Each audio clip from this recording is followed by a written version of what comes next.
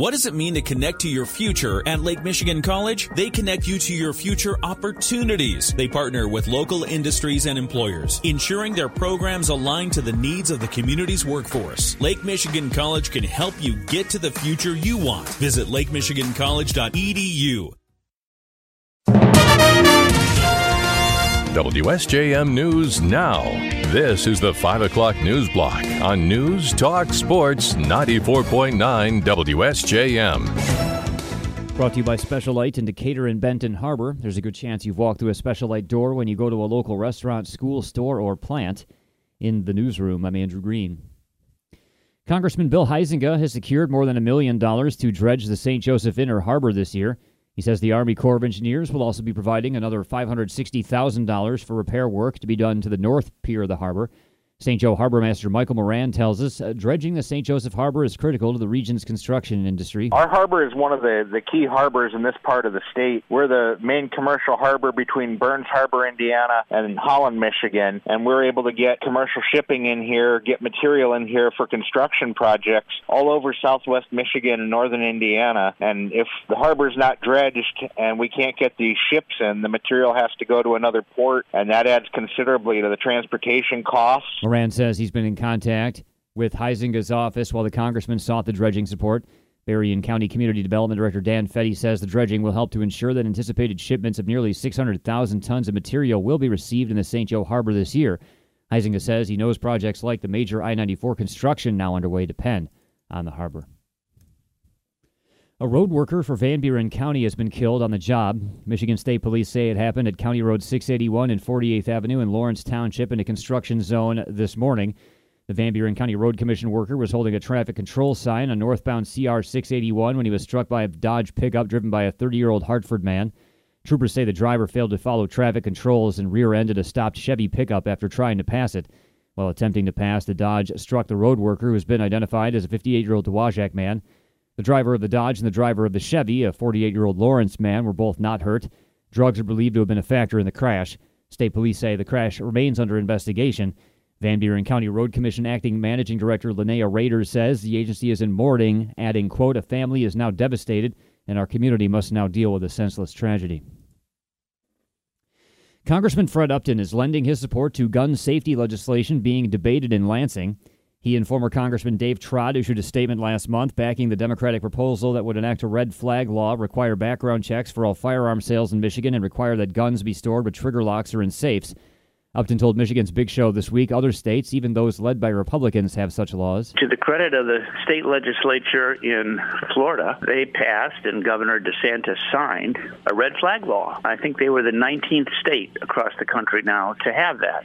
And really, a lot of it started with Indiana, and it was Governor Mitch Daniels, another Republican, and it was Governor Mike Pence, and now the current Governor Holcomb, all Republicans. They've had the red flag law there. Upton testified this week in a State House hearing in support of the legislation. I'm hoping that they can pass it, and with Republican support, and that's why Dave Trott and I strongly support what the governor is trying to do with her initiative. Upton says following the shootings at Michigan State University this year, he's worried more incidents will occur at other universities.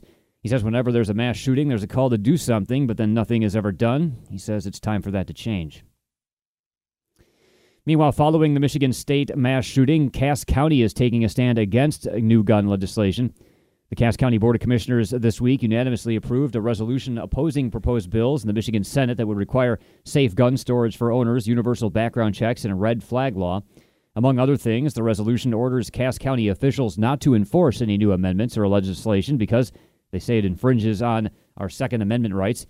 Here's what Sheriff Richard Benke had to say to the board. I support the resolution as far as supporting the laws. I do not support the fact that you're trying to run my office and trying to tell me what to do. And I feel that is against the law. You have the rights to do resolutions to any laws or anything that you please, but just try to stay in your lane, so to speak, and don't tell the elected officials what to do. There was also about 2 hours of public comment with a mix of residents against the resolution, for the resolution, and in strong favor of guns in general. You can find out more at our website. 7 law enforcement officers from Berrien County have been saluted for their efforts to make the community safer. The Exchange Club of Southwest Michigan honored them with a banquet late last month. The honorees are chosen by their peers. Berrien County Sheriff's Department's Deputy of the Year is Detective Sergeant Corey Peak. Undersheriff Chuck Haidt tells us Peake does a lot of forensic computer work for the Sheriff's Department. He was honored for an incident on July 5th of last year. The sheriff's office was handling a complaint where a suspect had stolen a vehicle, and when they got into a short pursuit, it ended. The suspect ended up getting up on the roof of a house and later up on a telephone antenna. And in addition to his normal duties, Detective Sergeant Peake is also one of our negotiators. So he was called and was able to, within about an hour and a half, talk the subject down. The Berrien County Prosecutor's Office honored the Sheriff's Department's Detective Thad Chartrand for his investigative work with the prosecutor. Also honored by their departments were Officer Eric Wolf from St. Joe Township, Officer Wesley Springer Grounds from Lincoln Township, Officer Alex Povens from Benton Township, Officer Jacob Wright from the city of St. Joseph, Trooper Brock Belanger of the Michigan State Police, and Officer Kelly Wilkins from the city of Benton Harbor. The Exchange Club has held banquets honoring local police each year for many years. And state representatives have approved legislation to repeal Michigan's 1931 abortion ban. The vote was 58-50, with 2 Republicans joining Democrats to vote yes this week. However, Republican James DeSantis says the protection of unborn children is being seriously threatened. Under these bills, the unborn child will enjoy practically no safeguards under Michigan law. Whatever protections may have been left in place by Proposal 3 will be nullified by these new bills. There was a time, Madam Speaker, when we recognized life as an objective good, a gift to be cherished, a right to be protected. It is my hope that Michigan will once again value life in all of its stages. Supporters of the law say that women suffer when they can't access the reproductive health care they need. The 1931 ban was nullified by Proposal 3 that passed in November, giving women a constitutional amendment to abortion rights. WSJM News Now continues with your Bloomberg Report.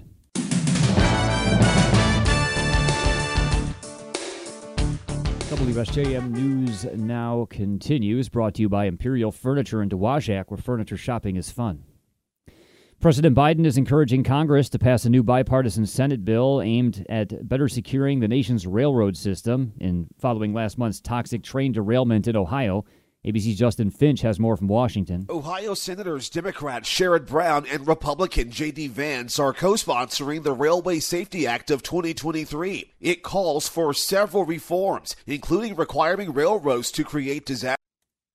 An 83-year-old Vietnam veteran is at long last getting his due. President Joe Biden today awarded the Medal of Honor to retired Colonel Paris Davis, one of the first black officers to lead a Special Forces team in combat. Davis's recommendation for the medal had been lost, resubmitted, then lost again. Biden says Davis was everything this medal means. In an interview with the Associated Press, Davis says finally receiving the recognition is like getting a long-anticipated ice cream cone. Davis said, quote, "You know what it looks like, what it smells like, you just haven't licked it." Ground testing is to begin today at the site of the toxic train derailment in East Palestine, Ohio. ABC's Dave Packer has more. Burning vinyl chloride can result in dioxins, a toxic pollutant that can cause cancer and other health problems. And it was vinyl chloride that burned after the derailment in East Palestine. Residents at a town meeting concerned for themselves and their children. The kids are coming into this school. They have symptoms. They get symptoms sometimes increase when they're in school. Teachers are having symptoms. And while the EPA has said monitoring shows a low probability of release of dioxin from this incident, it will now require Norfolk Southern to start testing the soil for dioxins. Dave Packer, ABC News. Amazon is pausing construction on its second headquarters in Virginia following the biggest round of layoffs in the company's history and shifting landscapes of remote work. Amazon's real estate chief said in a statement the Seattle-based company is delaying the beginning of construction of Penn Place, the second phase of its headquarter developments in Northern Virginia. He says the company has already hired more than 8,000 employees and will welcome them to the Met Park campus, the first phase of the development, when it opens in June. The company says it still plans to welcome 25,000 workers to the area when the entire project is completed.